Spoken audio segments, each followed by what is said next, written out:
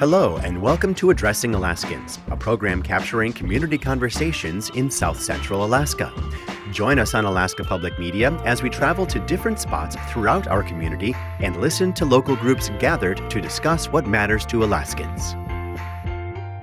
Surgeon General Jerome Adams visited Alaska earlier this month to discuss the opioid epidemic. As part of the Alaska Prevention Summit, Dr. Adams participated in a panel discussion with Chief Medical Officer for the Alaska Department of Health and Social Services, Dr. Jay Butler, and the Executive Director of Mat-Su Health Foundation, Elizabeth Ripley. They discussed what progress has been made in addressing the opioid crisis, methods of prevention, and how to move forward as a community. This event was recorded on August 7th at the Glen Massey Theater in Palmer. We begin with moderator Stephanie Allen. Well, there was some discussion with people that were involved in the planning of this, and some people may not be totally aware of the type of things that you do, your responsibilities. I was wondering if you could just get us started with a discussion today just about the typical roles, responsibilities, things that you are in charge of, or things that you have a role in.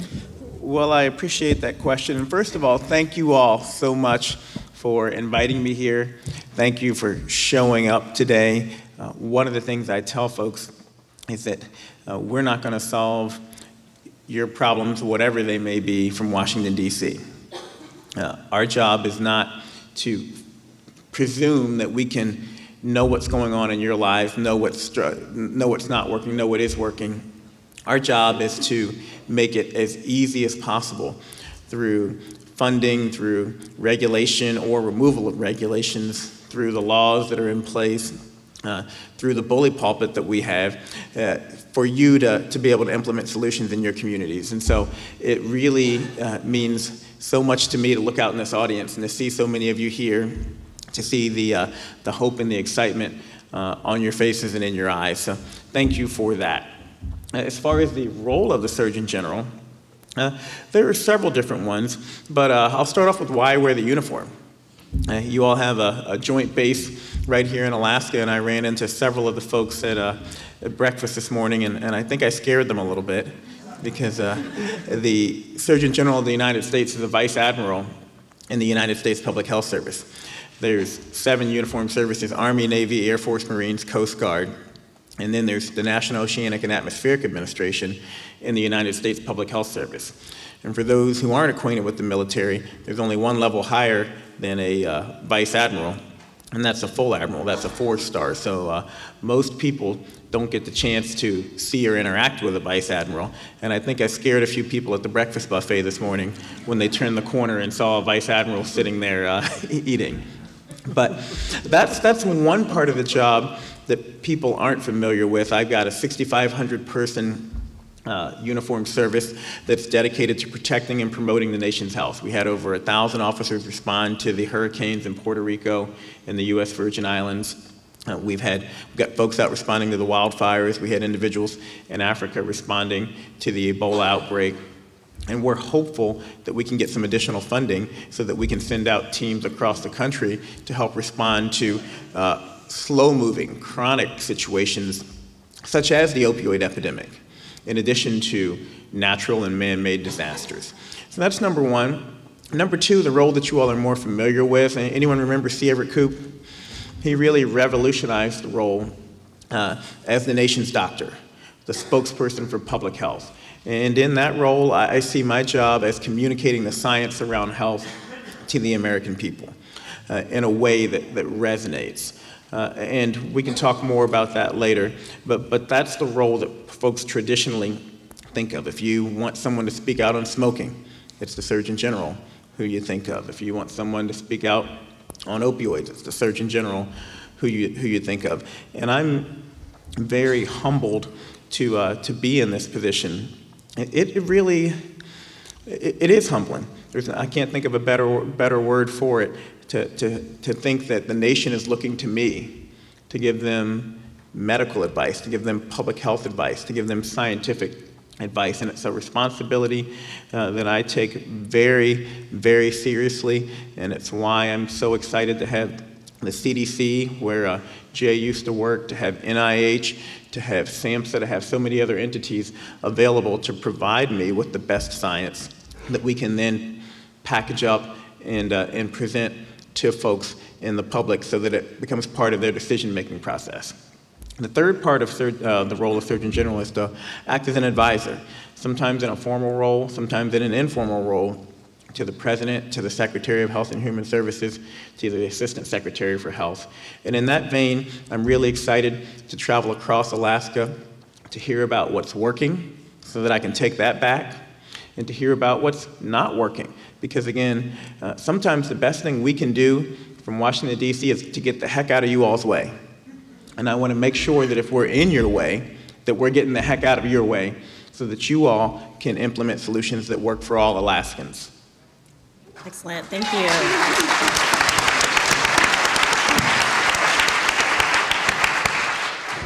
So we've had 2 summits now focusing specifically on the opioid and heroin problem and addiction. We've examined treatment options and access challenges, harm reduction strategies, and policy-level interventions to address prescribing and drug shopping. Let's talk about what we can celebrate, what progress has been made. Dr. Butler, let's start with you. What successes have we made in the last 2 years since the first summit? Well, thanks for that question, Stephanie. And I have to say, as I've first thought about what's happened in 2 years, it feels like it's really a glacial pace. Although I realized I got to stop using that term because it used to mean slow forward progress. It now means rapid retreat. So I really do hope we're not at a glacial pace. But as I thought about it, I realized actually a lot has changed in 2 years. If you were here 2 years ago, welcome back. There's been a number of things that didn't even exist in our communities 2 years ago. When we think about just the fact that people are dying and we have to do something about that, we were able to launch Project Hope. And that was thanks to some federal funding, looking at my federal colleague here, as well as some statutory changes actually in Alaska that allowed us to be able to put together the Narcan rescue kits. And we have distributed now, thank you, over 10,000 of these kits to Alaskans and put them in the hands of not just first responders who wear badges and uniforms, but first responders who are family members, people who are most likely to be present when an overdose occurs. We have not put strings on these. We want them to be in everybody's hands. So, people say, well, how many lives have been saved? I honestly don't know because I don't get a call every time that someone is found in a back alley and is saved and a 911 call occurs. But I do know from our law enforcement colleagues, there are more than 140 Alaskans whose lives were saved through these kits. So they are making a difference. And this will be something that we can continue for a number of more years.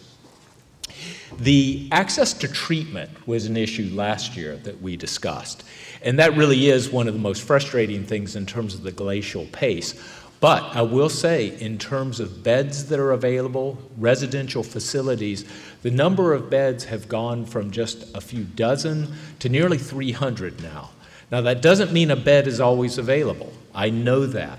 But we also know that in some of our towns, the waiting lists are very short or even non-existent, that we are hearing now of people who are coming into the emergency department, sometimes after an overdose, and they say, I don't want to live like this anymore. And we're able to get them into treatment. So that is progress. We're not where we need to be, but we are definitely moving in the right direction.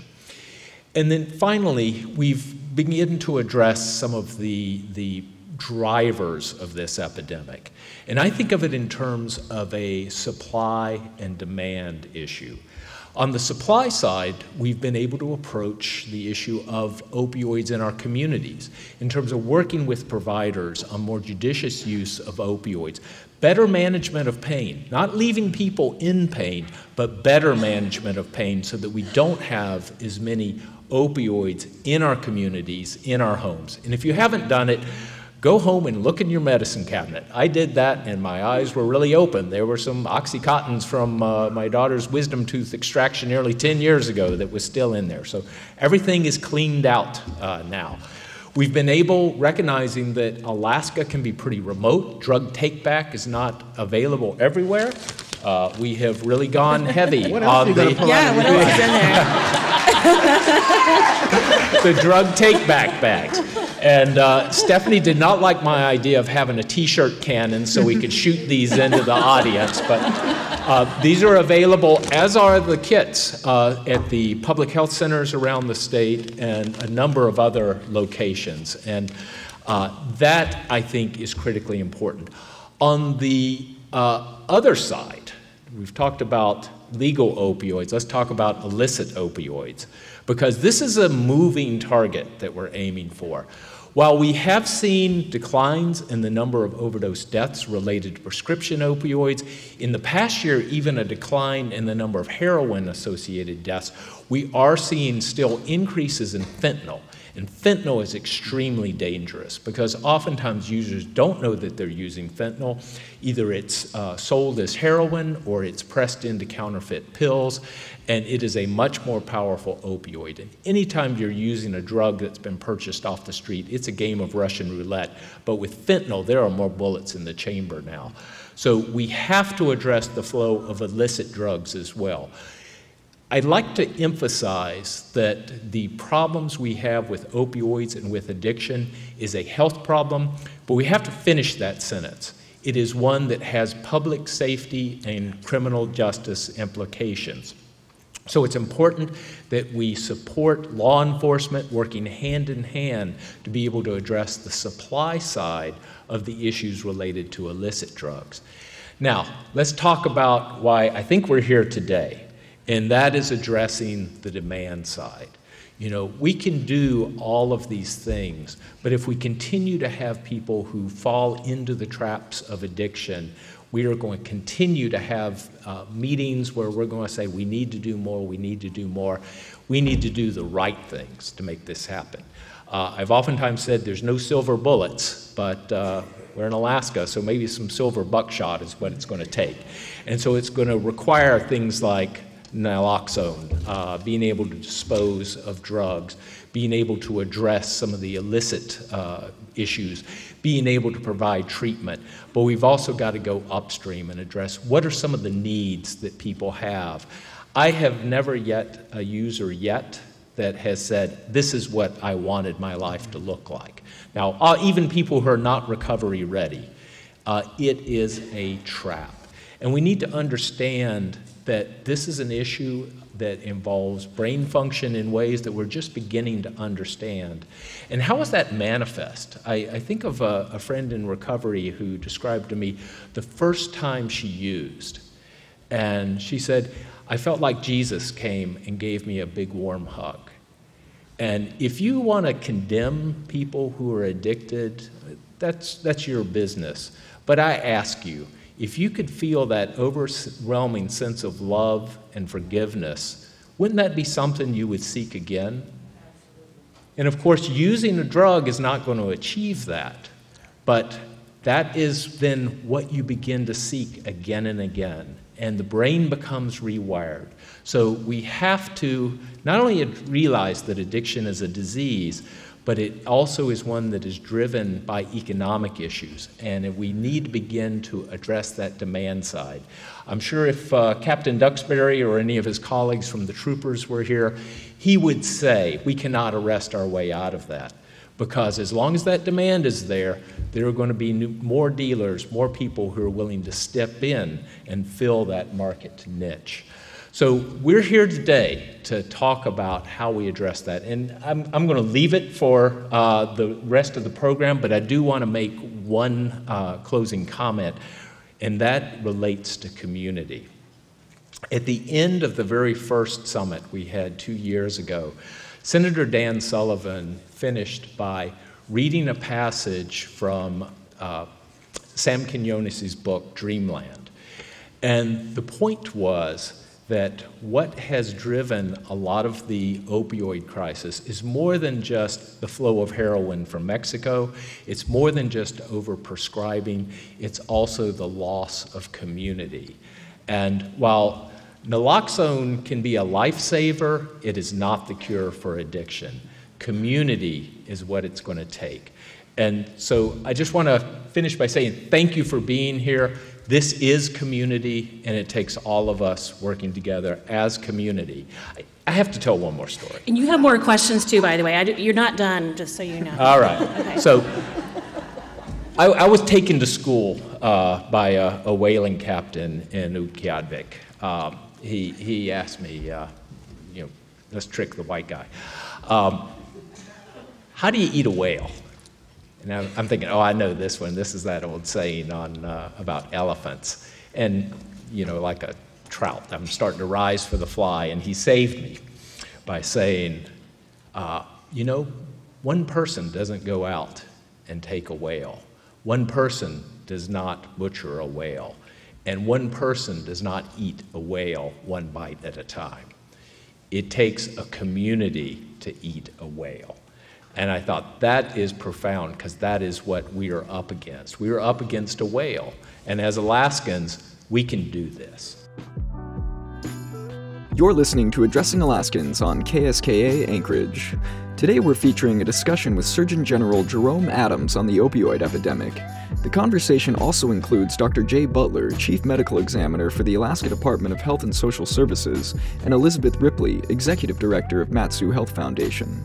This event was recorded on August 7th at the Glen Massey Theater in Palmer and was moderated by Stephanie Allen. We pick back up with Dr. Adams. Just really quickly on a few things Jay mentioned, because you asked about progress. Jay mentioned prescribing. We know that 4 out of 5 people who are in treatment say they got started with a prescription opiate illicitly obtained. We also know that prescribing is down. So we are making progress on the prevention front. Prescribing is down 40% in some places. You all have a veteran population here that is greater than per capita than anywhere else in the country.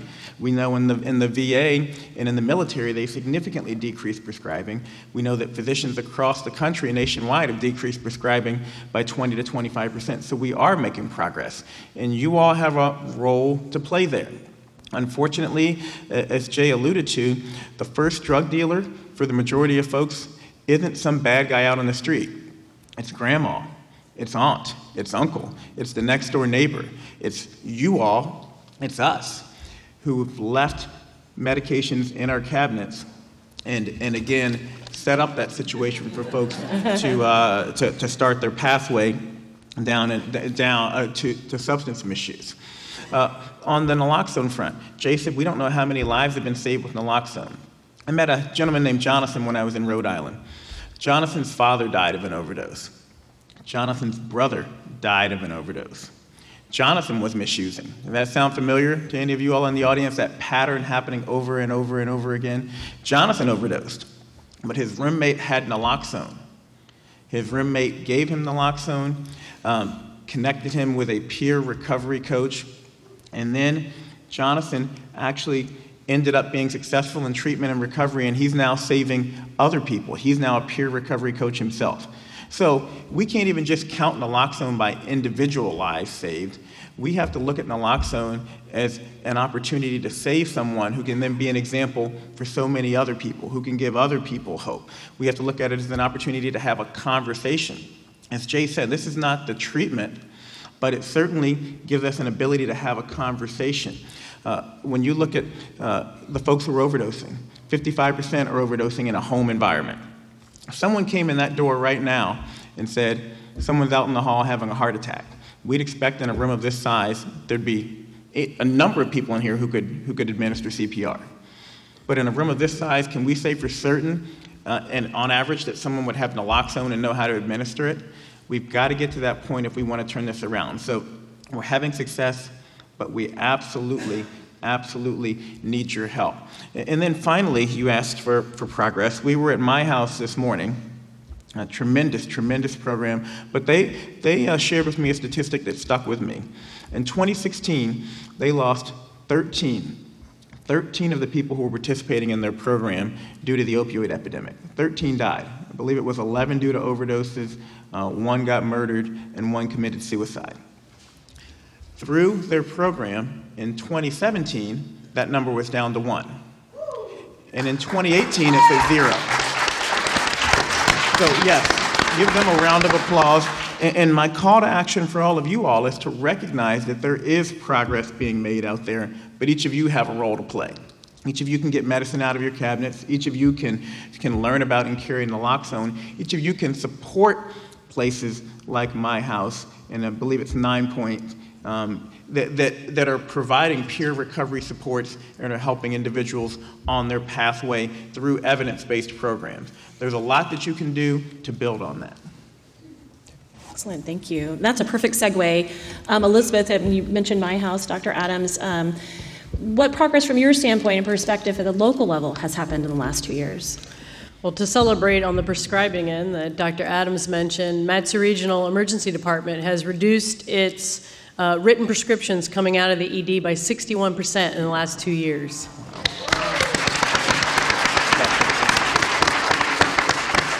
They've reduced the opioids they give in the emergency department by 47%.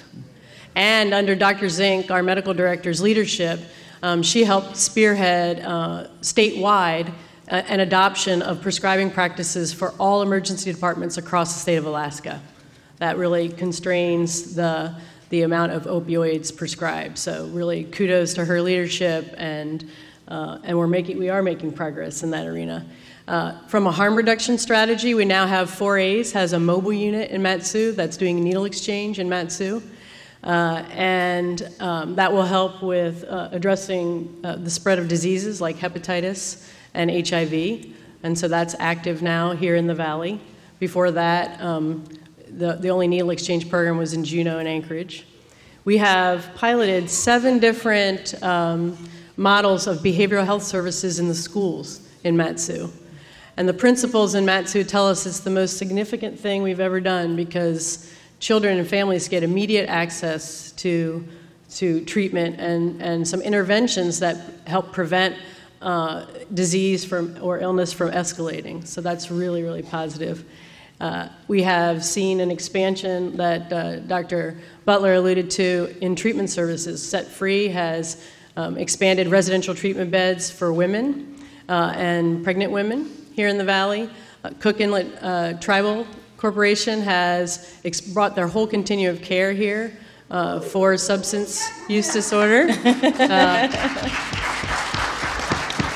And that complements Alaska Family Services and other entities that have been doing this work for a long time here in Mat-Su, so we're excited about that. And we have 2 officers, one in Palmer and one in Wasilla, that are participating with the DEA on the enforcement side. So we're really bringing kind of all hands on deck from every different sectors participating in addressing this issue. I think back to the antidote is community.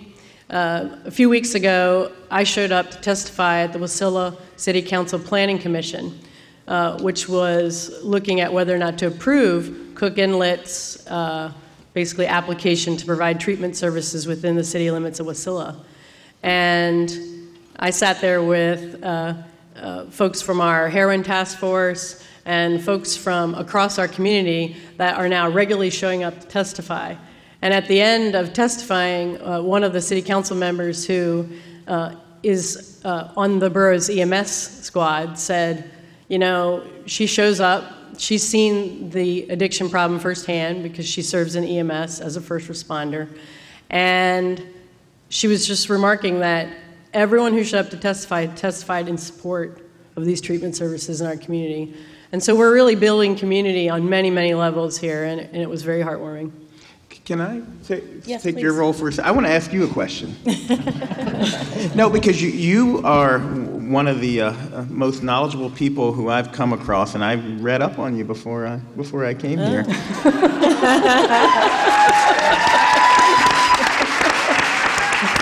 But your area of expertise is primary prevention, and I want to tell you something that frustrates me personally. It's frustrating to me that you have to overdose and almost die, that you've got to become pregnant, that you've got to get HIV, that you've got to get hepatitis, that you've got to reach the lowest of the lows before we make services available to you. How do we get upstream? How do we truly move towards primary prevention tertiary prevention is important, secondary prevention is important, treatment is important, and recovery. They're all important.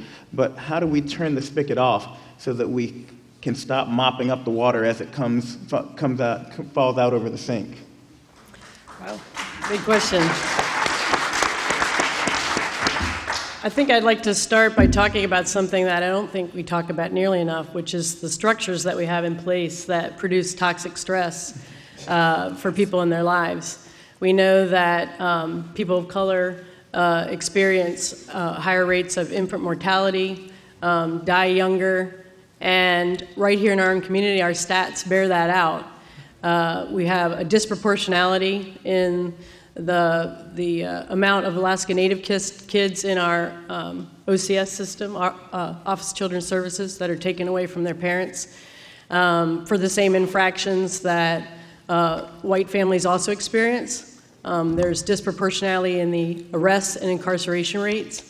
And so a crucial part of what we have to do is really go upstream and say, we're causing stress for certain segments of our community in disproportional ways. And we have to break down those barriers. We have a program here called Rock Matsu, which stands for Raising Our Children with Kindness. They work at preventing child abuse, adverse child experiences, and building family resilience. And they've been sponsoring 2 Undoing Racism trainings a year.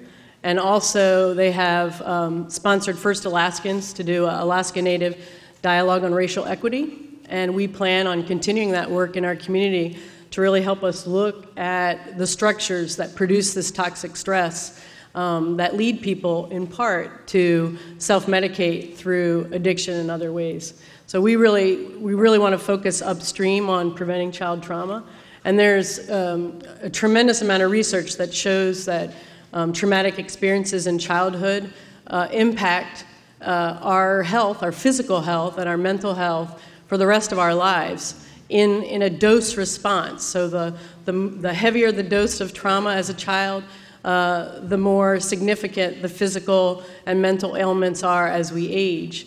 And so if we can go upstream and we can prevent that trauma from happening, and how do we do that? Well, we do that by building critical supports for families. We do that by teaching teens about healthy relationships.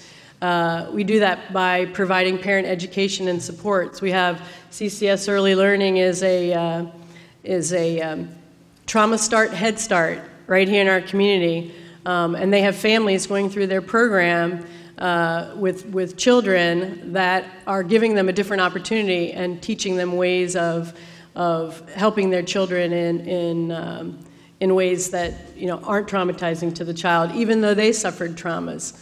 And meet poverty guidelines. So we have really some remarkable bright spots in the trauma world. Rock Matsu has Stewards of Children, which is teaching churches and agencies how to have policies that take care of children and really protect them from potential abuse. And lastly, we have 15 schools in the Matsu School District that have worked with the National Council of Behavioral Health to be trauma informed. And we have 15 more that will enter that queue this fall with the goal of training all schools across the Matsu School District at being trauma informed. And that means all of their policies and procedures are really looking at not what's wrong with the child, but what happened to the child. And how do we move upstream and wrap our services and our love around that child to prevent future trauma and help them cope. This is Addressing Alaskans on KSKA Anchorage. Today's show is a discussion with Surgeon General Jerome Adams. He was in Alaska earlier this month to talk about solutions to the opioid epidemic. The panel included Dr. Jay Butler, Chief Medical Examiner for the Alaska Department of Health and Social Services, and Elizabeth Ripley, Executive Director of Matsu Health Foundation. This event was part of the Alaska Prevention Summit and was moderated by Stephanie Allen. It was recorded at the Glen Massey Theater in Palmer on August 7th. We continue the program with Dr. Adams. We often talk of the opioid epidemic as a tragedy, but I'll give you another word that may not sound intuitive. The opioid epidemic is also an opportunity. If I had tried to get a group of people this size to come together 3-4 years ago to talk about any health issue, diabetes, smoking, whatever, we would have been hard-pressed to get a quarter of this number in the room to talk about any other random health issue. The opioid epidemic now has made it such that I can go to any community in America and I can get this many people to come and talk about a health issue. Now, we can treat this as a fire to be put out, and this too will pass. It will. We've been through situations similar to this in the history of the United States. It will eventually pass, but if we don't take advantage of the opportunity to move upstream and to build healthier communities, then the fire is just going to flare up again in another way somewhere else. It's no coincidence that the same people who were suffering from the opioid epidemic are also suffering from the highest diabetes rates, from the highest smoking rates, from the highest cancer rates, from the highest incarceration rates, from the highest teenage pregnancy rates. That's not a coincidence, and it's going to continue to pop up in different areas if we don't look at this. It is a tragedy, but also as an opportunity to bring folks together and to move upstream and build those healthier communities with many of the programs that you talked about. Excellent, thank you. Sorry, we took over. No, I don't need to be here. Well, just building, let's stay in the lane of talking about primary prevention. Primary prevention really seeks to intervene before health effects even occur. What can we do before we have these conditions that exist that we're trying to change? What can we do that sets the stage for health and for positive health outcomes? Primary prevention not only benefits the entire population, but lives in things like our values, our relationships with each other, social emotional skills, resilience, commitment to learning, positive identity. It also lives in things like social determinants, like economic stability, education, the safety of our neighborhoods, and parent and friend connectedness, just to name a few. These protective factors, youth assets, social determinants are all strengths and supports that allow us to succeed despite what life throws at us. So let's shift it back again, hearing what you guys think from a local, a state, and a national, federal perspective about what are some of the ways that we can increase protective factors, build youth assets, have thriving communities, and build health, either through policies or through evidence-based programs or strategies. Dr. Butler, let's start with you. Let me just say, personally, that is a fabulous question because back, as Dr. Adams mentioned, I used to work at the CDC. That's how I came to Alaska. I came for a 2-year assignment. Been over 20 years now. It's like Gilligan's Island, the 3-hour tour. Yeah, that's it. I don't know if we put down roots or we got frozen to the ground, but we're not going anywhere. So. What were we talking about? No, just kidding. So back, it was nearly 20 years ago when Dr. Anda and Dr. Folletti, the CDC in Kaiser, California, did the original ACEs study. The data were really remarkably compelling in terms of showing later health outcomes related to early childhood trauma in really a dose-related fashion.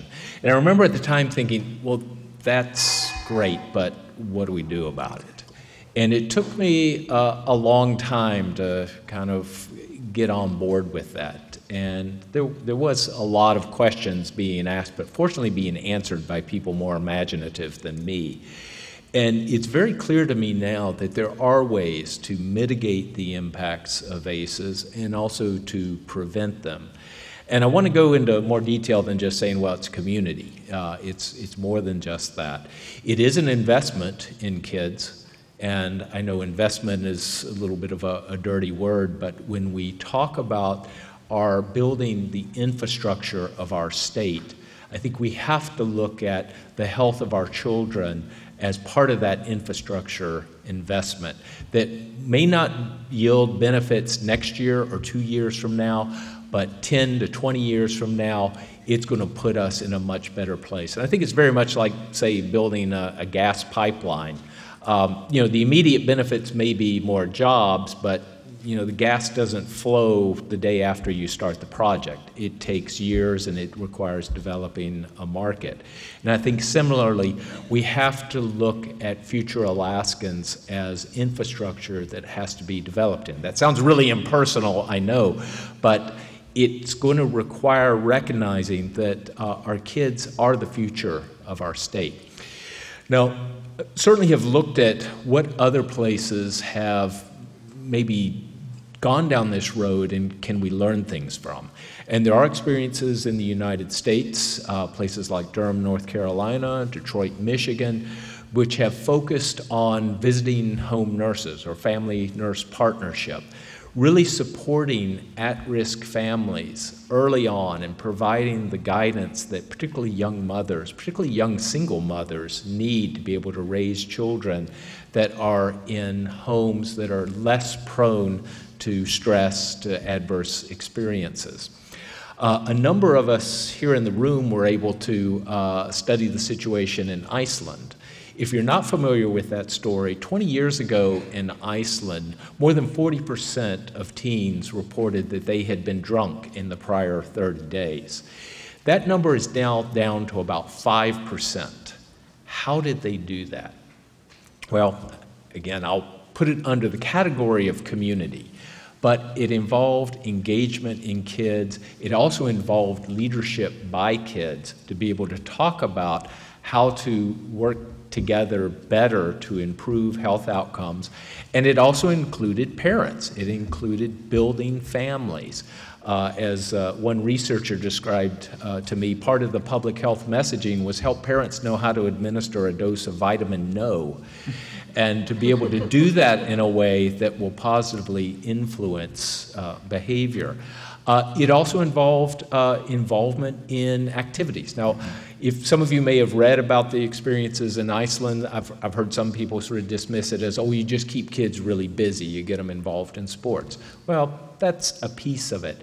But I think what my take home from having actually visited Iceland and seen some of these programs is that it's engagement with family and with community that is making that difference.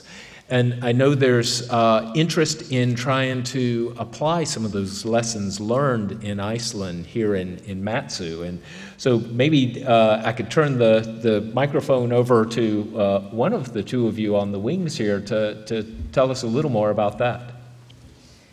Well, yes, thank you for that. We're very excited. Question back to you, yes. Ms. Moderator. And there are several folks in the room that traveled to Iceland and on the learning trip. And we're very excited that we will be implementing the model here. After-school activities for kids, things that are youth-directed, an after-school center that it's open every single day, an emphasis on family time together. Not only, when I was growing up, it was always quality time, but it's about quantity of time, just spending time together, having fun. Behavioral health services embedded in the school system, which we have already started, thanks to Matsu Health Foundation and the visionary leadership of the Matsu Borough School District too.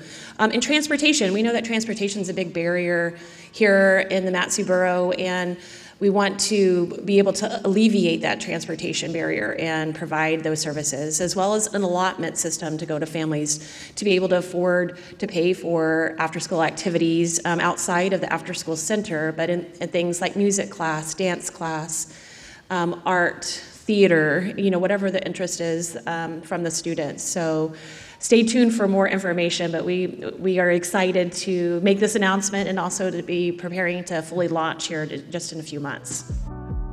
You're listening to Addressing Alaskans on KSKA Anchorage. Today we have a discussion on the opioid epidemic with Surgeon General Jerome Adams. The conversation also included Dr. Jay Butler, Chief Medical Officer for the Alaska Department of Health and Social Services, and Elizabeth Ripley, Executive Director of Matsu Health Foundation. This event was recorded on August 7th at the Glen Massey Theater in Palmer. We pick back up with Dr. Adams.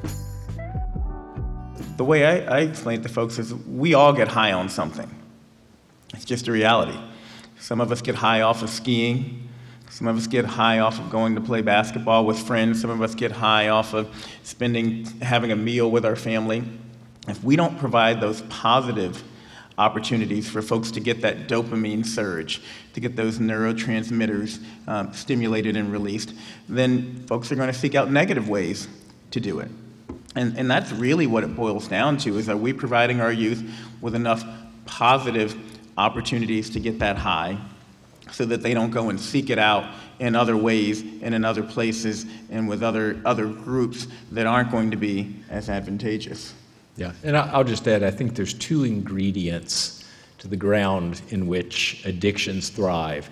That's boredom and isolation. Yeah. Elizabeth, let's hear from you. What are your thoughts from a local perspective of promising practices or things moving forward that have really seen some things around prevention, primary prevention specifically? Well, our school district has made an investment in social-emotional learning curriculum, even at the elementary school level. And so really teaching self-regulation. We all get angry. We all get frustrated. We all do have stress in our lives, some disproportionately, but really teaching those coping skills. And so that's happening in our elementary schools right now, as well as in our middle and high schools. And that's progress. So it's also helping to frame our language around addiction and emotional stresses, and really looking at that whole person. We tend to bifurcate the physical health and the mental, behavioral health, but we're one person, right? And our mental health and our emotional health affects our physical health. And so teaching our kids at younger ages about their whole health and giving them more appropriate language to talk about that addresses both stigma as well as giving them the tools and coping mechanisms to lead a more healthy life. So that's very promising, and I don't think that's happening everywhere, actually, across our state, but that's happening here in Mat-Su. So that's quite exciting. We have, if you think about like an investment in infrastructure that Dr. Butler talked about, we have about 7,500 kids under the age of 4 in our community here in Mat-Su right now. There are kids who can go to private preschool, right? And then there's about 700 kids enrolled in early Head Start, and our school district's special preschool. And there's hundreds and hundreds more who want to get in, who qualify to get in, but there's no space. There's no spots for them. But we know, what would it look like to invest in preschool for every child in Mat-Su? What would it look like? And what would happen as a result of that investment? Well, I can tell you that evidence is really, really clear. Our graduation rates would go up. The living wage those children experience as adults goes up. Our incarceration rates go down. It's back to that sort of gas pipeline analogy. Like, what would it look like to invest there? When we talk about infrastructure, take transportation, and Stephanie mentioned, in Youth in Iceland, and with our Youth in Mat-Su project, we're looking at, well, how do kids get to after-school activities? It's not equal. It's not equal in our community. Not everyone has an opportunity to drive or, to get to the after-school activities, right? And so what would it look like if we examined our transportation system? And right now, our borough is working with transit providers here in our community to rewrite the Human Services Transportation Plan. But what would it look like to look at that plan through the eyes of students to get access to after-school activities? What would it look like to look at that transit system through the eyes of senior citizens who are losing their mobility and want to age in community? And all of the things we know about aging, unfortunately, people become more and more isolated. Great Britain just established a Minister of Loneliness to address the isolation for aging. And we have here in Mat-Su the fastest growing older adult population in the state of Alaska, and one of the fastest growing in the nation. So kind of looking at all ages in that prevention spectrum, how do we build community? And part of that is access, right? So how do we build systems that really serve people, whether it's children to access after-school activities or older adults to access maybe a community meal where they can build community, build relationship, and connection instead of isolation. And I want to be a wet blanket for a second, and then I'm going to try to throw that blanket into the dryer. On the wet blanket side, we talk about investments because we know we need to dedicate more resources to things that we know work from a primary prevention point of view. But there's not enough money in the world for us to increase funding everywhere. We need to not just think of this in terms of spending more, but in terms of spending more wisely. My motto is better health through better partnerships, because we can't just go out and say we need more funding for health or we need more funding for education. What we've got to do is try to get the education sector, the law enforcement sector, the health sector, the faith-based communities, our employers all together in a room and figure out why every single one of them has an opioid program that is designed and built and functioning independent of all the other ones, and how we could combine them all into one comprehensive community program and spend less money and serve more people, instead of each individual group saying, we need more money to lift up our program. We need to think outside the box. You mentioned the aging population. Well, a great way to provide for the aging population in terms of the social supports that they need is to teach them how to be mentors to the younger people out there who don't have mentors. Then we solve two problems. We give meaning to the folks who are aging because they're helping out younger people, and we provide mentors to the younger people instead of saying we need to spend money to provide artificial social supports for both groups. So lots of ways to think outside the box, and we need to do that. But I want to quickly tell you about something I'm working on. As Surgeon General, I'm working on a report on community health and economic prosperity. Why? Because the number one issue people vote on, Democrat or Republican, black or white, rural or urban, is jobs and the economy. The number two issue that they vote on, and Jay alluded to this earlier, is safety. You know what they don't vote on? It's health. So if we go out there and we're saying we need more money for health, this is not a value judgment. This is just looking at the statistics. We're going to lose more times than not. But if we find a way to help people understand that investing in healthy communities means lower absenteeism rates, means that you become the community or the employer of choice, means that wages go up. Why do wages go up? Because 20% of our GDP is going to pay for health care. Every dollar that goes to pay for health care is a dollar that doesn't go to increase wages, is a dollar that doesn't go to education, that doesn't go to infrastructure, that doesn't go to safety. The more that we can help folks understand that healthier communities are more prosperous communities and are safer communities, the better off we'll be. And what's great is there are many examples out there of folks doing this. Iceland is one example. Blue zones, you can look those up on YouTube, or another example, purpose-built communities in Atlanta. All partnerships, public-private partnerships, where they've brought entities together and built communities from the ground up, invested in community wellness so that you can prevent people from falling into the stream instead of working harder and harder to fish them out after they've fallen in before they go over the waterfall.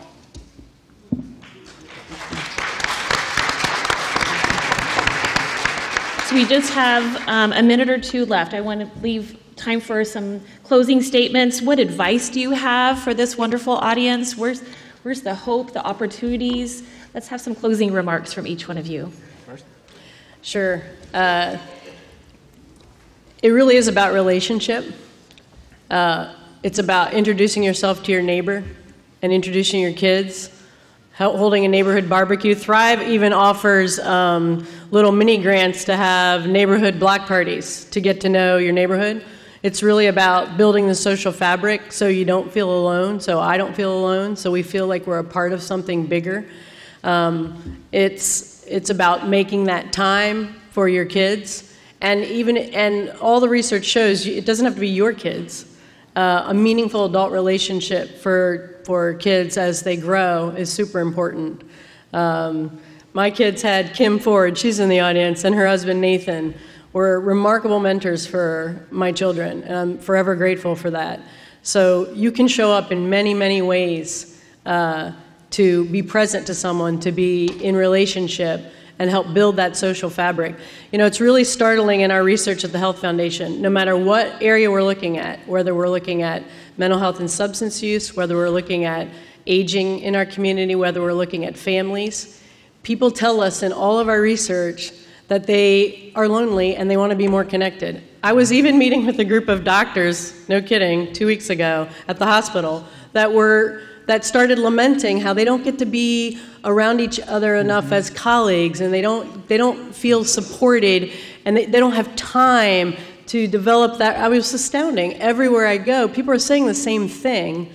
It's really interesting. What does that look like? It really looks like, putting down our devices, maybe, and engaging with family members. I think Thrive also has like a conversation box for what do you talk about at the dinner table to stimulate that conversation and reconnect with one another. So every single person here can do that. Every single person here can build relationship and build connection. And that's so vital and important to building community and to welcoming everyone into community. So step up and do your part. I'll be very brief. If this were easy, somebody else would have already done it. So the gathering here today is, I think, the continuation of the momentum. I think my wet blanket statement is I see too much red fabric out there. So engage with your neighbor, bring other people into this conversation. And I really look forward to the discussions and the learning that we're going to have as the day goes on. I'll be brief too. Number one, continue to raise awareness. As Jay mentioned, I'll say it in a different way. You all are the choir. We're preaching to the choir. We need to go out and get some more converts. Unfortunately, far too many folks out there still don't recognize the problem that is the opioid epidemic or the opportunities that this epidemic provides. And so we need to raise awareness. We need to instill hope. We can't continue to beat people over the head with the harrowing statistics without helping them understand that there are programs out there that are working well, that recovery is possible. Because if we keep telling them this is bad and it's getting worse, then folks are just going to throw their hands up in the air. And then finally, to use Jay's whale analogy, figure out where you can contribute to catching that whale, to helping to harvest that whale, to helping eat that whale. Because the opioid epidemic it's huge, and it can easily overwhelm any of us if we start to, even up here, you heard all the different things we could do, and no one in this audience can do everything that we just threw out there. But all of you can pick one thing, and all of you can challenge everyone who you encounter in your everyday life to do one thing. Clean out your medicine cabinet, carry naloxone, support peer recovery, figure out how to bring new partners to the table. Every single person, I don't care how young or how old you are, can play a part in making sure we eat that whale. But that's the only way we're going to eat that whale, is if we all do our part. So thank you for showing up. And again, next time, let's make sure we can have this room overflowing so that even more people are on our team and we get that whale eaten even faster. That was Surgeon General Jerome Adams. Ann Hillman from Alaska Public Media's Solutions Desk continued the conversation with Dr. Adams after the event. Here's that interview. The opioid epidemic isn't just a health problem or just a public safety problem. It's a problem that touches everyone in our community. And as I've traveled across the country, the places that have had success are the ones that have brought together the faith-based community, the business community, the law enforcement community, and the health community, among others, to address this complicated issue. Do you see the opioid epidemic as the biggest health issue we should really be focusing on?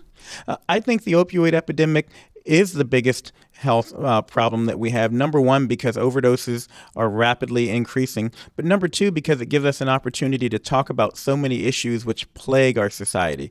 When you look at untreated mental health issues, when you look at unwellness in our communities. All those lead into substance use disorder. And if we use this tragedy as an opportunity to address those upstream causes, then we'll solve not only the opioid epidemic, but so many other health woes that are afflicting our country. One of the things I'm working on as Surgeon General is a report on community health and economic prosperity, helping communities understand that investing in health is also investing in jobs. It's also investing in safety and security. It's investing in the things that they care about and that they vote on, and that if we don't invest in those things, it's going to continue to be a drag on our economy, on our safety, on our ability to devote resources to the things that we care about. You mentioned mental health issues.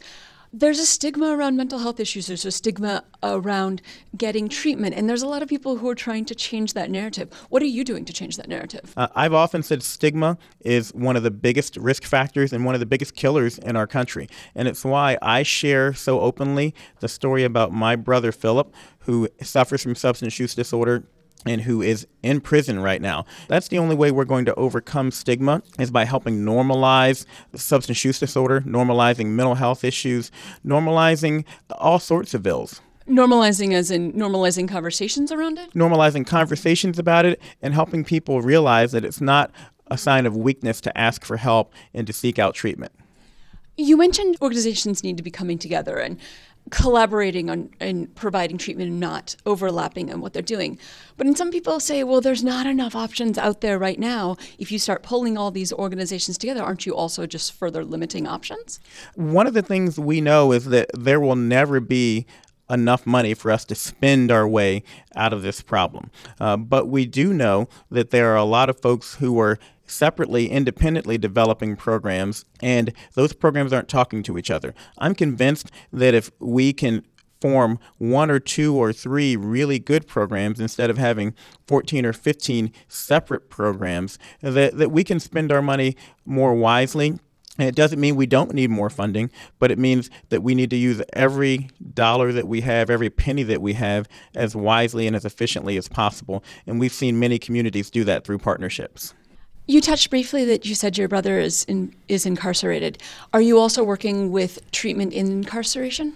I just spoke to the American Corrections Association annual meeting, and one of the big things we talked about was the need to provide treatment for folks while they're incarcerated. If we don't do that, then we just send them back out into society to the same risk factors, to the same individuals who got them in the situation in the first place, and we keep that revolving door going. I'm convinced that we can turn people into assets when we return them to their communities instead of returning them to the communities as burdens. But that's only if we give them the treatment that they need so that they can be successful when they come out. So what can you as a Surgeon General do other than promoting that message to actually have that happen? Well, for instance, on the stigma front, we issued a Surgeon General's advisory regarding naloxone. The drug that stops an overdose. And naloxone dispensing has gone up 40% in just the first month since that advisory. I'm using my opportunity, my bully pulpit, to help lower stigma, to help people understand that they all have a role to play,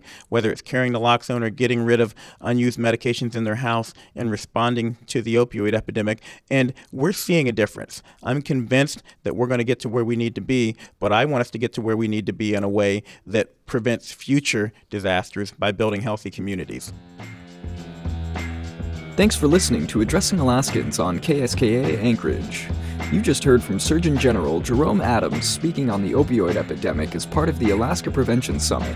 The event included Dr. Jay Butler, Chief Medical Officer for the Alaska Department of Health and Social Services, and Elizabeth Ripley, Executive Director of Mat-Su Health Foundation.